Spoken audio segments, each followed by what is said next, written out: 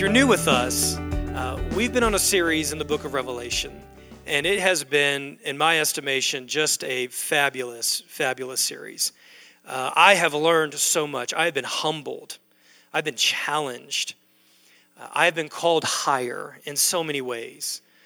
I have been engaged in the scriptures. I've been engaged with Jesus, our Lamb, in a very, very personal and a very, very profound way. Jonathan and Jeffrey and those who have helped to speak into and shape the formation of this series have just done an outstanding job. I want to encourage you. I had this thought this morning. I want to encourage you. If you missed a lot of the subtle dots that we were connecting in the book of Revelation around the context of our national elections, I'd like for you to go back and consider listening to these messages again, because they're very, very relevant and they're very pertinent about how we as the people of God are to live in the midst of empire, which empire will always exist. It will always exist. And how we are to be people that follow the Lamb faithfully and be a faithful witness to Jesus, not a party line, forever, regardless of external situation and circumstance. So I know it may feel like I'm driving some things into the ground and really trying to beat a dead horse. I really just feel like this is so critical to who we are as a people, especially in light of what happened on Tuesday. Now, today was the day that we were supposed to be talking about what was on the series list. We were supposed to be talking about an idea called dispensationalism. We're going to unpack that and take a pretty strong biblical stance against the idea of dispensationalism, and that involves an escapist mentality. Any of you guys who've been following posts leading up to the election, or you know, if things didn't go our way, you'd start hearing a lot of rapture talk, and what we want to do is we want to clearly, theologically, and biblically debunk that. But we're not going to do that today. We'll save that for next week, and that will actually, unfortunately, wrap up our Revelation series. What I'm thinking about doing is actually packaging or framing the Revelation series as maybe Revelation Part 1, and then sometime in 2017, pick up a Part 2, and maybe even a Part 3 or Part 4, who knows. But there's just so much wonderful material to extract, and we're just scratching the surface.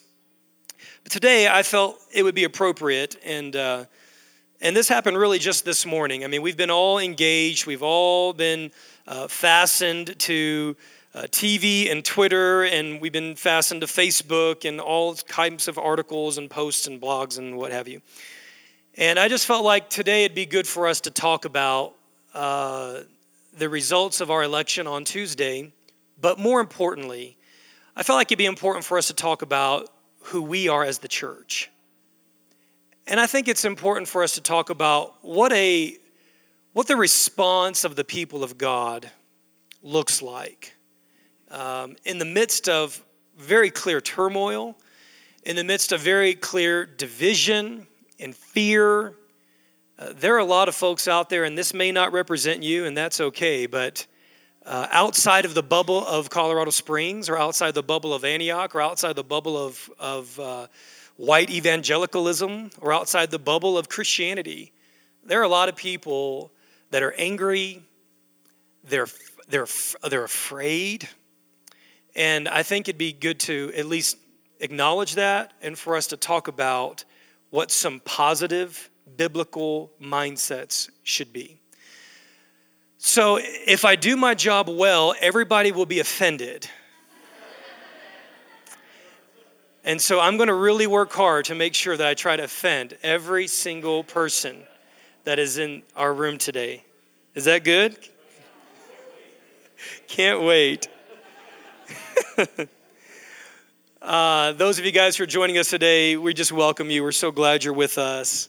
And thanks for being a part of this people of God known as Antioch Church. I'm going to pray, and we're going to just talk about what a biblical response is to our national elections. And we're going to talk about some observations that I have and some biblical perspectives. Father, thank you so much. Thank you that you are here and that you've invited us to come to gather and to center around Jesus. as the people of God. Lord, every one of us are sitting in a different place, not only physically, but spiritually, emotionally, circumstantially. We all have a different context that brings us to the table of the Lord and that brings us to the presence of God today. And you know every single one of those. You know where we are. Lord, you know what's happening inside of us and what's happening around us. Lord, you know who needs to be comforted. You know who needs to be strengthened. You know who needs to be healed, who needs to be encouraged. You know who needs to have their faith just deepened a little more. And so, Father, we pray right now for every single person that is gathering with us. We pray that your grace would be magnificent. We pray the Holy Spirit would reveal Jesus. And Lord, we pray for the church at large, here in our city and abroad. We pray today that as the people of God gather around the presence of God and the table of Jesus, that they would find you, and they would find a clarifying and a centering perspective and a peace that enables them to be a witness to the world. And we pray for the world. Father, we pray for those that are grieving today, those that are hurt, those that are angry, those that are bitter, those that are afraid, those that are divisive. And Father, we pray that you would put a Christian, a lover and a follower of Jesus in their path, and that their witness would be sound, and that it would be disarming, and that it would be like leaven that gets into the heart and the mindset and the attitude of a people, and it changes them. And it causes them to think differently about you and about themselves and about the world around them. We ask these things today in Christ's name, in the power of your Spirit. Amen. I'd like to invite you to join me in the scriptures to go to Luke chapter 24. I'm going to go to Luke 24 and begin in verse 36. And the context of this particular verse is a little similar to the context that we find ourselves in today. Jesus, who is the Son of God, the Son of Man, fully God, we know him as a lamb that was slain. We know him as the sinless, suffering servant of God that was sent by God to be the substitution and the sacrifice for mankind, to bring us back into relationship with the Father. That's Jesus.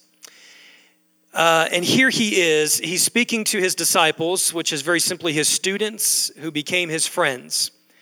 And he's speaking to them specifically after he was crucified, which means that he was gone through a very torturous form of execution. And he was crucified, he was buried, he was resurrected by the power of God, demonstrating that he was in fact who he said that he was, and God therefore was in fact who he said that he was. He overcame sin, he overcame death, he overcame the grave, and he came back in a literal, physical, resurrected body. And now he's talking to these guys, these followers that had followed him for roughly 3 to 3.5 years. And these guys were the ones to carry on his message, and they were to carry on the work of God's kingdom. And here he is speaking to them in verse 36.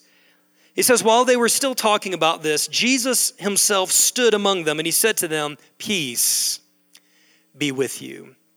Peace be with you.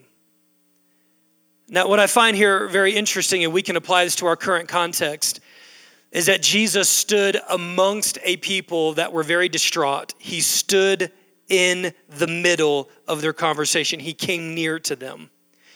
Friends, I want to encourage you, for those who have dissenting ideas and those who have disagreeing perspectives on issues of the day, I encourage you to go and stand amongst them. I encourage you to draw near. I do not encourage you to draw away. Don't distance yourself. Don't avoid. Don't evade. Draw near. Be close. Be incarnational, which is just a beautiful theological word that means be skin and bones right close to where people are at. Jesus came and he stood amongst them and he says, peace be with you. One of the characteristics of the people of God is that we have the capability to bring peace in the midst of chaos, in the midst of dissension, in the midst of confusion, in the midst of fear, in the midst of hostility and anger. We're going to look at this here in a few minutes, but in the Sermon on the Mount, Jesus says, blessed are the peacemakers. Those that come and have the ability, by the grace, by the fullness of God's Spirit, by the love that reflects the reality of who God is, to bring peace into a situation, and perhaps more importantly, into the hearts and the minds of humanity. So Jesus comes and he says, peace be to you. My prayer, my commissioning prayer today before we leave, is that we would be sent into groups and pockets of people. We would be sent into Facebook threads. We would be sent into coffee shop conversations, and we would be sent to bring peace to the people that are around us. And just a side note, if you don't know anyone who is really frustrated and aggravated and afraid, and you're listening to some of the things that I'm saying and going, none of my friends are afraid, they're all pretty stoked, well, you might need to expand your circle of influence. Because my friends on Facebook are very, very diverse, and I've got some that are elated. I've got some that felt, well, they just are very, very excited. And then I've got some that are very, very, very angry. And I have some that are devastated and some that are afraid. And that is actually a beautiful thing. So we'll continue reading verse 37. They were startled, or they were frightened. They thought they saw a ghost. And he said to them, why are you troubled? And why do doubts arise in your minds?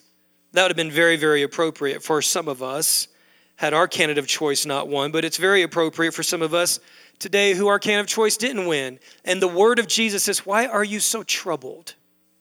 Why are you so afraid? Why do doubts rise in your mind? Now, I know I'm speaking to a completely different context, but listen, the principle remains the same. As the people of God, trouble will come. And for those of us who deeply in our heart believe that we were saved by some measure of our guy getting in, listen, trouble will come. It will come. And it may not come in the way that you expect it to come, or it may not come in the timing that you expect it to come, or it may not come in these next 4 years, or it may. But here's what I know, trouble will come. But I also know that we can have peace and we can have steadfastness in the midst of that trouble. And that becomes our witness to the world. And so, church, I want to speak to you today, and I want to speak to all of those that are listening by podcast, and I want to say to you, why are you troubled? And why do doubts rise in your mind? Look at my hands and my feet, Jesus says. It is I myself. Touch me and see. A ghost does not have flesh and bones, as you see that I have. I love this. He is saying, everything that I've been preaching to you, everything that I've been teaching, all the announcements and the proclamations of the kingdom, they're here. I have been resurrected. I have defeated sin. And look and see. And that should be our posture. Everything that we've been saying, if we've been saying the right thing about the kingdom, if we've been saying the right thing, if our message has been consistent with the message of the kingdom, we should be and we could be saying, you don't have to be troubled. Look and see. We're going to come near into the situation, and the church is going to continue to be who the church has always been called to be from the beginning of the church's inception. It's not changed. When he had said this, he showed them his hands and his feet, and while they still did not believe it, because of joy and amazement, he asked them, do you have anything here to eat?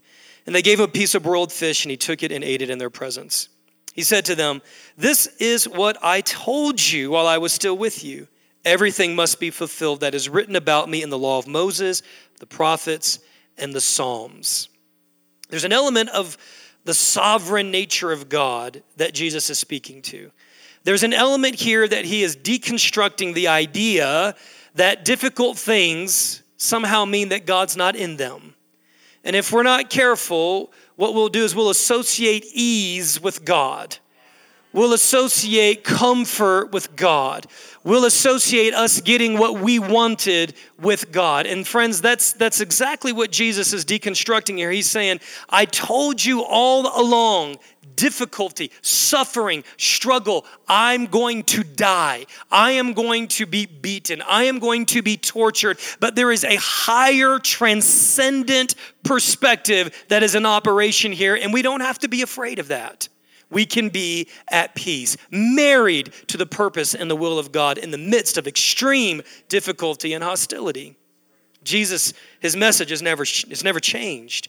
Verse 45, so he opened their minds so that they can understand the scriptures. And I pray that to be upon us as a people, that our minds by the Spirit of God would be open and illuminated so that we can understand the scriptures, so that we can understand the word of God. Not the word that we want the word to be, but the word of God as it was meant to be.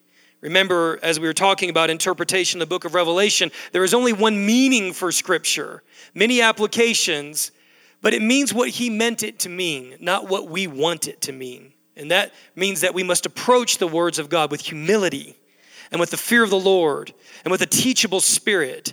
And it means at times that we have to lay down our mindsets and our presuppositions and our worldviews. And maybe it means that we lay down our political agendas and say, God, what does your word actually say for what it says? Or else we'll never be transformed by it. He told them, this is what is written, the Messiah will suffer and rise from the dead on the third day, and repentance for the forgiveness of sins will be preached in his name to all nations, beginning at Jerusalem. Can I just take a moment here without going into a lot of documentary on this, that God is thrilled with ethnicity. He's thrilled with it. He loves the diversity. He loves it so much.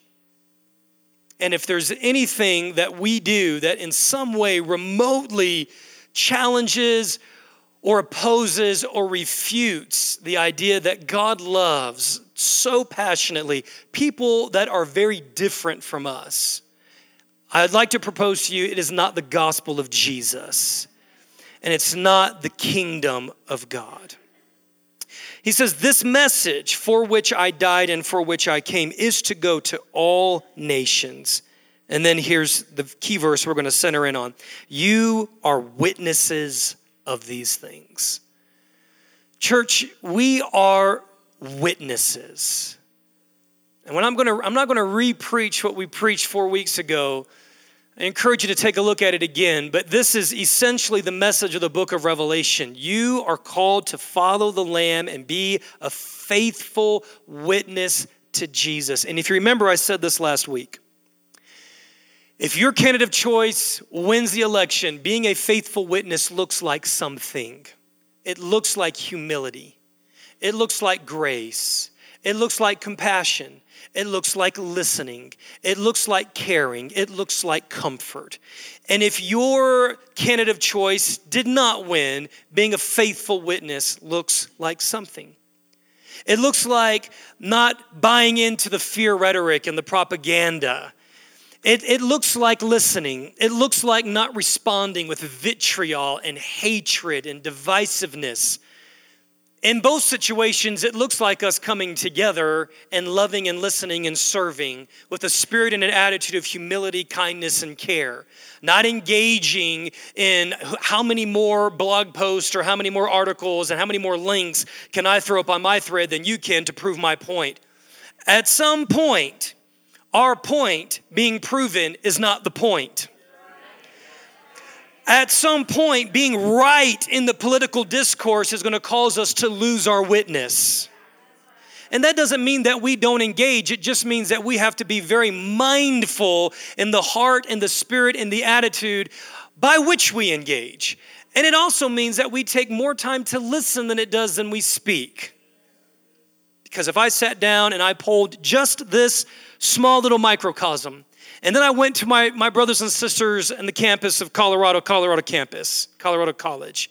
And then if I went to the Bay Area, or if I went to the streets of the inner city in Atlanta, or if I went up into the Northwest, it doesn't matter. The people that we talk to are going to have different positions, and they're going to have different ideas. And there's going to be an element of truth in all of those. But here's what I can guarantee you. There's going to be a human story. There's going to be a human story, and there's going to be a human heart by which we are called to connect with and to love. This really is the classic fallacy of Christians in general. We are so determined to show people that we're right. And we're so determined to be smarter and better. And guys, listen, if we would actually just ask better questions and we would really try to identify with the pain and the struggle of the people around us, it will win an opportunity for us to share with wisdom and tenderness the things that we feel that we hold dear to. Point number one, very simply, is remember, church, that we are called to be a faithful witness. Remember that. And remember that we're called to be a faithful witness to who God is, not who we think he is. I'm not going to get too off track here, but there is a particular party platform, and they have an image of who they think God is, and it's not who God is. And I could go to the other side, and I could say that they have an image of who God is, and that is not who God is. There might be elements, there might be facets, there might be characteristics that they have, but it's not the fullness of who God is. And if you think that God is upstairs throwing a huge party because Donald Trump won, you're wrong. All right, let's keep moving on. So what is the church? I didn't get very many amens on that one, did I? I expected it. We are an alternative community.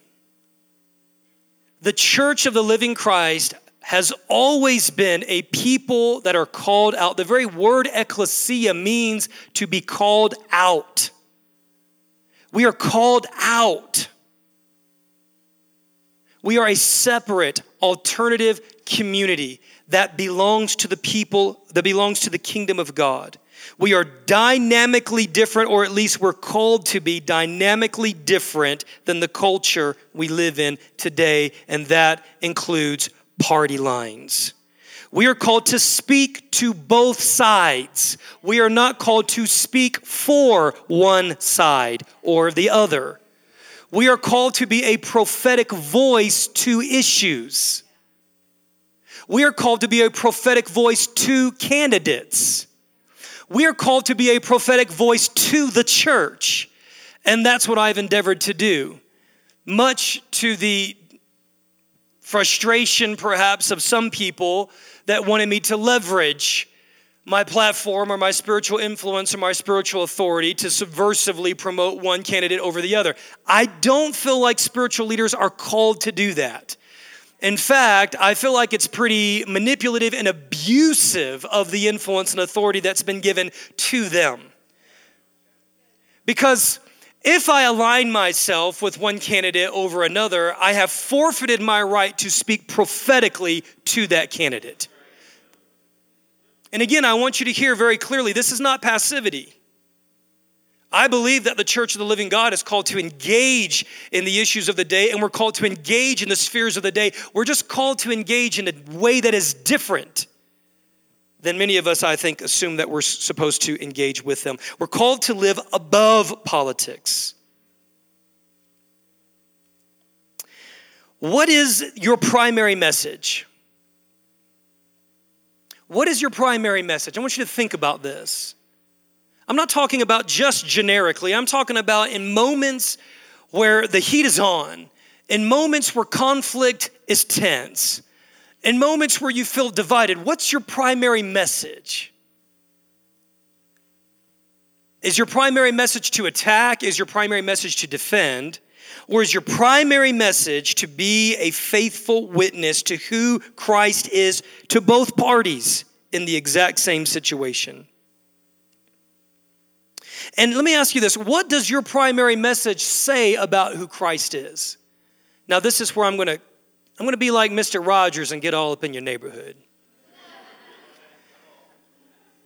And I might be wandering outside of the boundaries of my authority here.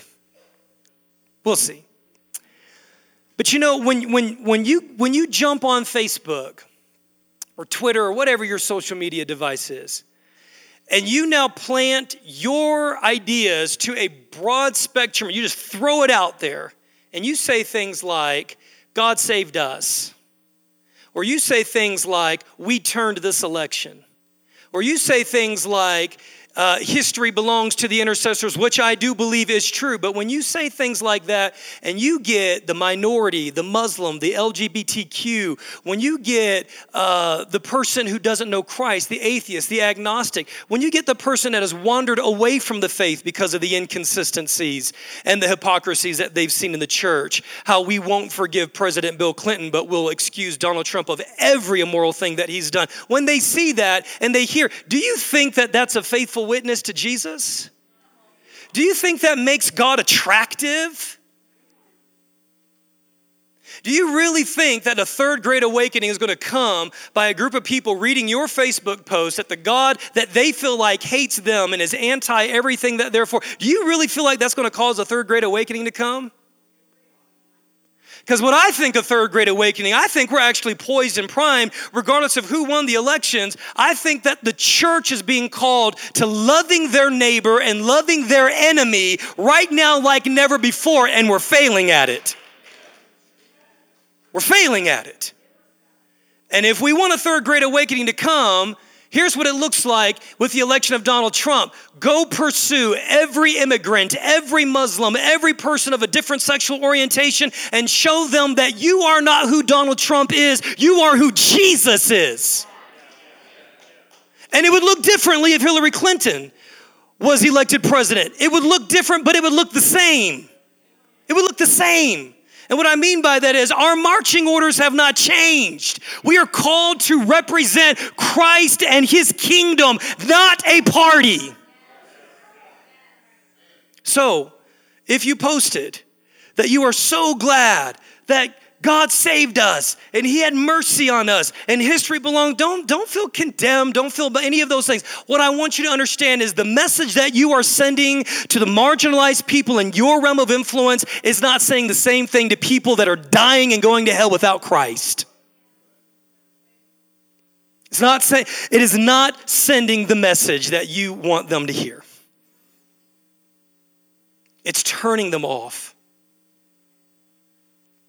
One of the things that I wrote is I said, I'm hoping that the church can hear that so many of our weaknesses and our inconsistencies and our hypocrisies were exposed this election.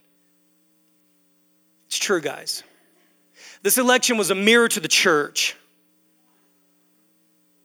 It was a mirror to the church. Not all of the church. I understand that I'm making huge sweeping generalizations here, but it was a mirror to a big part of the church. And you know what happened? A lot of the church validated and verified and justified why a lot of people in the world don't like us. It really did. And we have to be tender and humble and sensitive to that reality. If we double down on our orientation and we pick up our God and guns rhetoric, guys, we are going to continue to alienate ourselves from the very people we're called to bring into the kingdom of God. We got a huge job cut out for us in the next 4 years, in my estimation.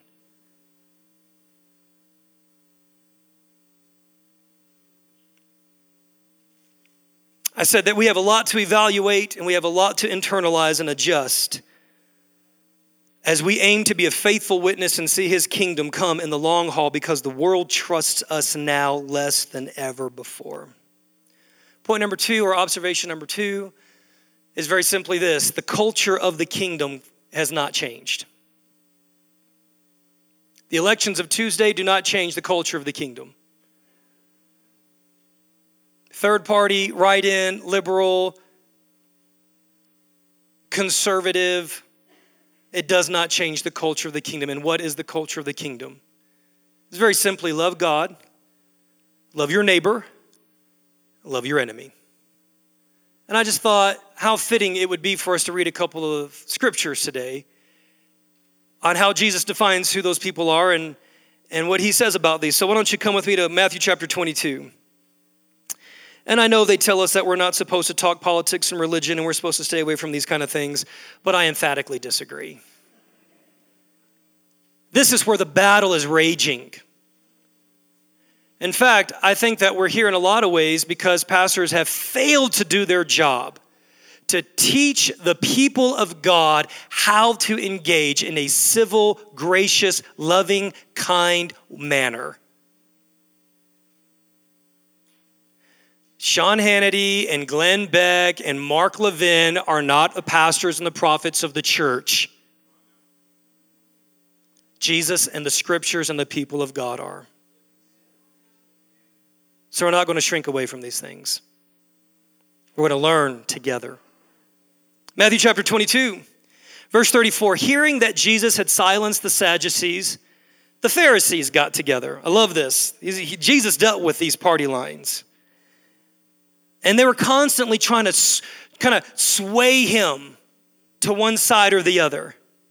They were constantly trying to trick him. They were constantly trying to get him to endorse their political ideology. Jesus dealt with this. One of them, verse 35, an expert in the law tested him with this question, and he said, Teacher, which is the greatest commandment in the law? And Jesus replied, love the Lord your God with all of your heart and with all of your soul and with all of your mind. This is the first and the greatest commandment. Think about your conversations. Is it loving to God? Is it representing the character and the nature, the steadfastness of God well? And then he says, verse 39, the second is like it. Love your neighbor as yourself. For all the law and the prophets hang on these. In other words, he's saying, if we could just get down these two commandments, we wouldn't really have to worry about what we wear, what we drink, what we dress. Do we dance? Do we not? Do we play cards? Do we go to move? If we could just really just get these two things down well, rightly, if we could just be a people that are more committed to loving God and loving our neighbor and less committed to creating boxes that alienate and label and ostracize and judge people, he says, you're getting close to my kingdom. So then, on a separate occasion, and now I'm looking at Luke chapter 10, and many of us know this. For those of you guys who may not be familiar with this, I'm going to read the whole story because I think it's just a marvelous story. In Luke chapter 10, verse 25 through 37. And this is a prophetic story for us today. This is a prophetic message. What does that mean? It very simply means it is not this dry, static, sterile, lifeless. It is something that God, I believe, is speaking on and breathing on for his church right now. If there's any message, and there's many, but if there's any message that he's highlighting, it's this one right here. Luke chapter 10, verse 25. On one occasion, an expert in the law stood up to test Jesus. And he said, Teacher, what must I do to inherit eternal life? And Jesus says, what is written in the law? And he replied, how do you read it? He answered, love the Lord your God with all your heart, with all your soul, with all your strength, with all your mind, and love your neighbor as yourself. It's almost like the guy was spitting verbatim what Jesus just said in Matthew 22. And Jesus says, you've answered correctly. Go, you'll live. But he wanted to justify himself. And this is where we get in trouble. I want you to read this parable through the party line lens. I want you to read this through all of the political gridlock. I want you to read it from racial lens. I want you to read it from ethnicity lens. I want you to read it from socio-demographics. I want you to read this in a different way today. Who is my neighbor? In reply, Jesus said, a man was going down from Jerusalem to Jericho. And when he was attacked by robbers, they stripped him of his clothes, they beat him, and they went away, leaving him half dead. A priest happened to be going down the same road. And when he saw the man, he passed by on the other side. So too a Levite, when he came to the place and saw him, he passed by on the other side. For those of you guys who aren't familiar with what a priest and a Levite are, these are people that represent God. You could put in there a Christian. You could put in there any denominational label you want to. You could put in there white evangelical. You could put in there Republican. You could put in there whatever you want. But these are the people that historically and contextually are the people that were called by God and represented God, and they carried positions of influence and authority. But a Samaritan, an outsider. Samaritans were hated by the Jews. They were considered a less breed. Ethnically, they were not embraced. It says, a Samaritan, as he traveled, came where the man was, and when he saw him, he had mercy on him, had compassion.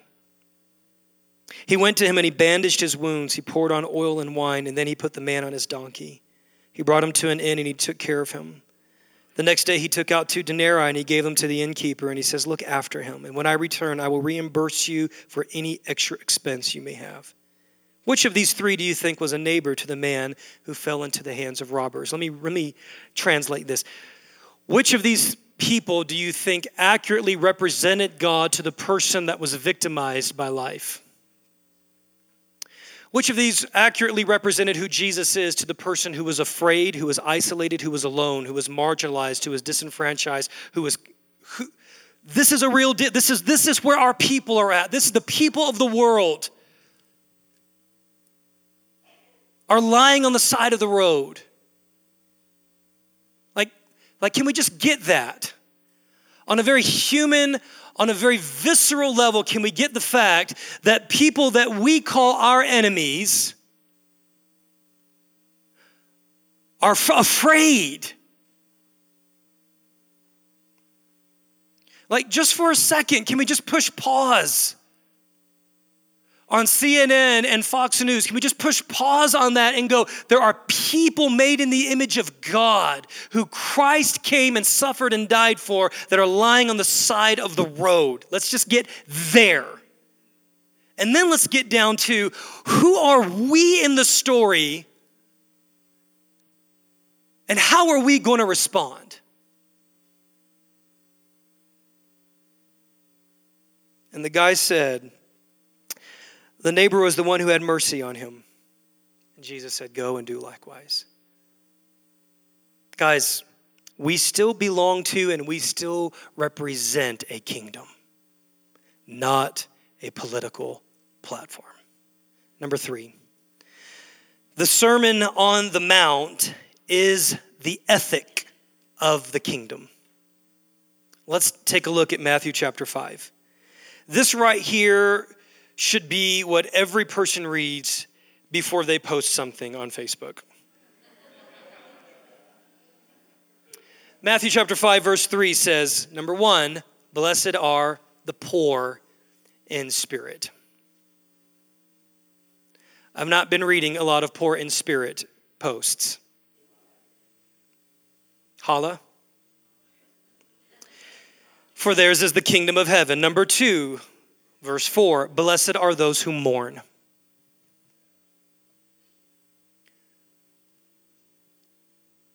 There have been a handful of times since Tuesday that Christy and I have mourned. I had people say, why are you mourning? You should be happy. You should be in joy. Christy posted a brilliant response back. You know, there's a movie out called Hacksaw Ridge right now. It's a true story about a man by the name of Desmond Doss who joins the military to be a medic. And he's really not identifying with either side. Desmond Doss is a man who goes into harm's way in the midst of World War II on an island of Okinawa so that he can rescue people that have been wounded. He can rescue people that are dying. And you know, there's a couple of different people that are out there when a war is fought. There are people who they rejoice because their side won, and there are people who weep because their side lost. But then there is a third category of people, and they just weep because in war there really is no winner or loser, or there's really no winner. There really is no winner. Guys, listen, I don't know where you stand, but I just want you to know that after what happened on Tuesday, there really is no winner. That really is my position. When I look at the state of our nation and the level of hatred and divisiveness and anger and pain, how can I say that I won as a result of that? And I know that there would be a whole nother group of people that would feel in the exact same way. I know because I know those people. Those were the same people 8 years ago and 4 years ago. They were just as sad. They were just as afraid. They were just as wanting Jesus to come back. But there is a mourning that comes by looking at the state of the church. And it's moments like what happened in the past 2.5 years and really probably more pronounced the past 2.5 weeks. There's moments that show the church who she really is. And there's parts of the church that just don't get it. And there's parts of the church, you guys, that are actually party to hurting people. And it breaks my heart. It breaks my heart. And I weep and I mourn. I literally have done this. I've wept and I've mourned from an article that I read by a gay Muslim Pakistani man that sounded more like Jesus than people in his church. Go to my Facebook. You can read it. It's brilliant. It is marvelous. And the man doesn't identify with the Christian faith, but I'm here to tell you it is more Christian-like than anything that I have heard from the Christian party. That breaks my heart. And I can go on and on and on and tell you the things that have just wrecked me on the inside. Blessed are those who mourn. Listen, if you've not taken time to allow God to pierce and penetrate your heart and to bring you into a place of mourning, I encourage you to do it, because that's what the church should be doing right now.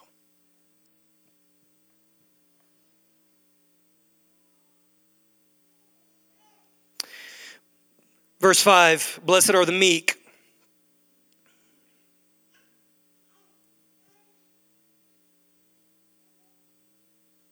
We had a guy in our church. Wasn't very satisfied, wasn't very happy. We had another guy in our church address him and say, then you should just leave our country. Can I just pastor you guys for a minute? If you ever tell someone to leave our country because they don't agree with your political views, I just want to humbly rebuke you and tell you that that looks nothing like Jesus. That is not who the church is called to be. And that's why the world hates us. And there's nothing about those kind of statements that are meek. We can do better. And we're called to do better. Blessed are those who hunger and thirst for righteousness. Guys, I want righteousness in our country. I want righteousness for the unborn, and I want righteousness for the immigrant. And I want righteousness for the Muslim. And I want righteousness for the person who doesn't believe the same way that I do religiously. And I want righteousness for the person whose sexual orientation is not what I would choose. And I want righteousness for the disabled. And I want righteousness for the poor and for the rich. I want righteousness. Let's allow our definitions to be more holistic. Let's allow our perspectives to be more comprehensive. Blessed are the merciful, for they will be shown mercy. You know, one of the greatest ways to show people that who a political candidate is not who that candidate's people are. Be people of mercy. When people disagree with you, be merciful. When people are angry with you, be merciful. When people are venting, be merciful. And let me tell you what not to say. Don't go around trying to rebuke people, telling them to get over it. It's not helpful. Don't go around assuming that you know some struggle that people have walked in. You don't know their struggle and you don't know their pain. You know your struggle and you know your pain, but you don't know their struggle and you don't know their pain. And to discount and invalidate their pain by telling them to get over it cuts the legs out from underneath your influence. Your message will not be heard. I hope I still have a job after this. Blessed are the pure in heart, for they will see God. Blessed are the peacemakers, for they will be called children of God. Blessed are the peacemakers. In your conversations, in your rhetoric, in your language, if you are not somehow trying to find peace, I want to challenge you to reevaluate it. I want to encourage you to be quiet. Peace does not mean passivity. It does not mean compromise. To be a peacemaker requires greater thought. It requires greater critical analysis.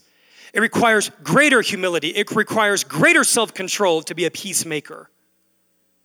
It requires the ability to sit and say, why are you so passionate about your issues that I absolutely cannot stand? And listen. You might find something that'll change you, God forbid. You might find something that'll so deeply challenge you that it might mark you and shape your life. It might actually transform you. God may actually use one of your enemies to help you become more like Jesus. Blessed are the peacemakers, for they are the children of God. Hey, I'm just going to blast through these next 2 points really, really quick. This is point number 4. We need to understand that love casts out fear and mercy triumphs over judgment. And you can find that in 1 John chapter 4, verse 18. And you can also find it in James chapter 2, verse 12 and 13. Mercy triumphs over judgment. Lord knows I have needed mercy. And if you would have taken every ugly, grotesque, nasty thing that I've done and string it together and put music behind it, nobody would vote for me either.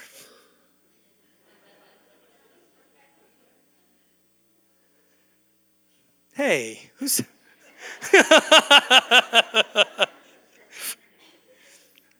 I should have not gotten the loudest amen for that statement. All right, let me just wrap this up. And Jonathan, come on up here and let's have the attendants of our table come forward this morning. The final statement I want to make is very simply, the kingdom of God is a long-term work. It is not a short-term cycle. I'm going to say that one more time. The kingdom of God is a long-term work. It is not a short-term cycle. And I would venture to say, I'm already here at the edge. I'm just going to go ahead and just jump off. But I would venture to say that we as the people of God would perhaps do a little bit more damage if we would just be faithful and if we would be consistent and if we would be just as fervent and just as passionate in the 4 years between the years trying to get our candidate into position.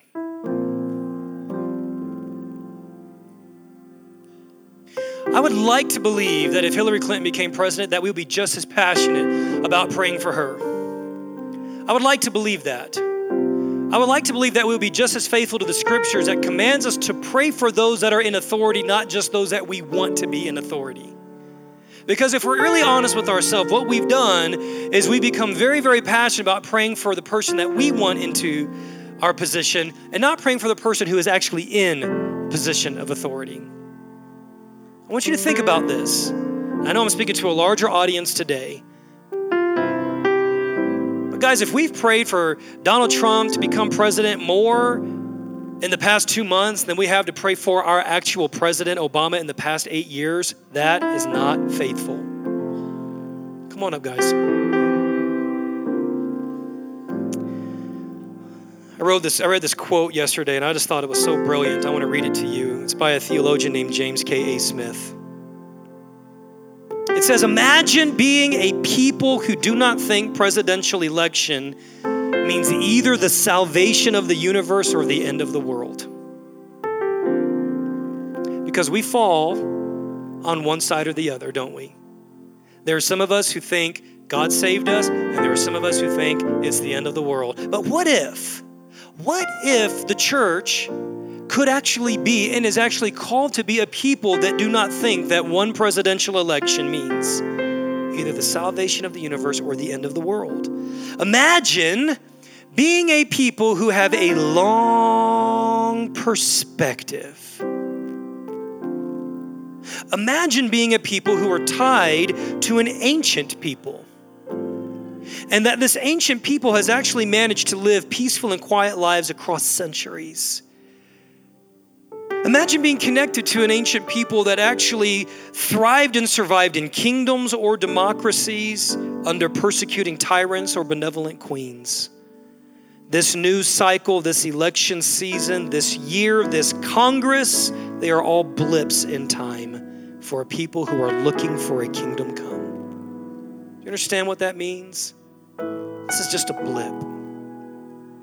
When you can faithfully pray, thy kingdom come, thy will be done, you are ascribing to something that is eternally bigger than a 4-year election cycle.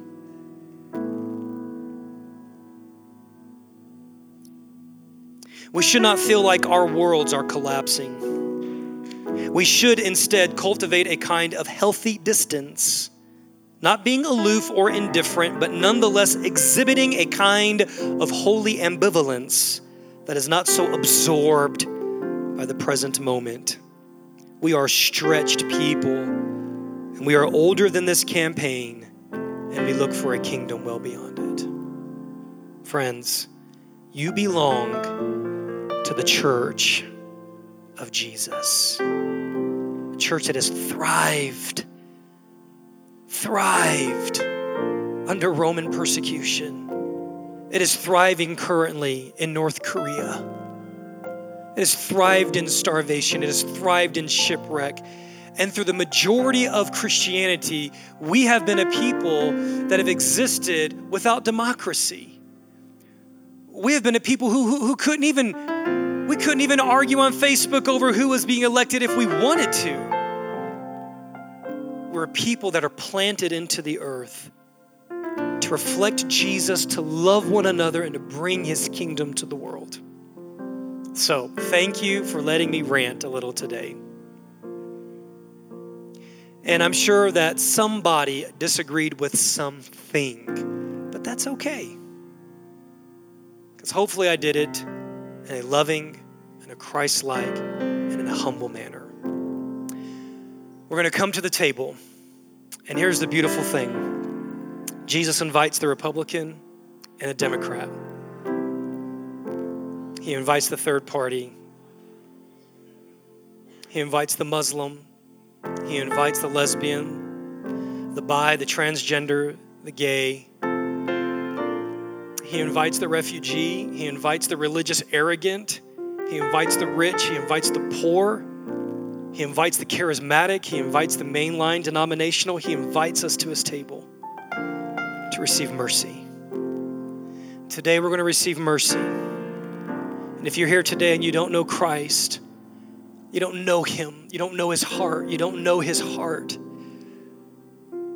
I'm not talking about structures and systems. I'm talking about knowing the heart of God and being connected to his people.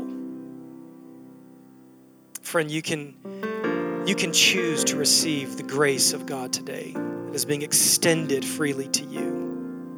Acknowledging that you've sinned against God, that you've offended him. Acknowledging that you've wandered from his people, that you've attempted to live life on your own. Acknowledging that your arrogance and your independence have caused you to be distant from him. But humbly, if you would come and say, I receive the gift of Christ, your life, your death, your resurrection have cleansed me and they have welcomed me back into your family. Friends, in a moment, you'll be received as he extends the grace of God. So I'm going to invite you to come to the table of the Lord. Let's all stand to our feet.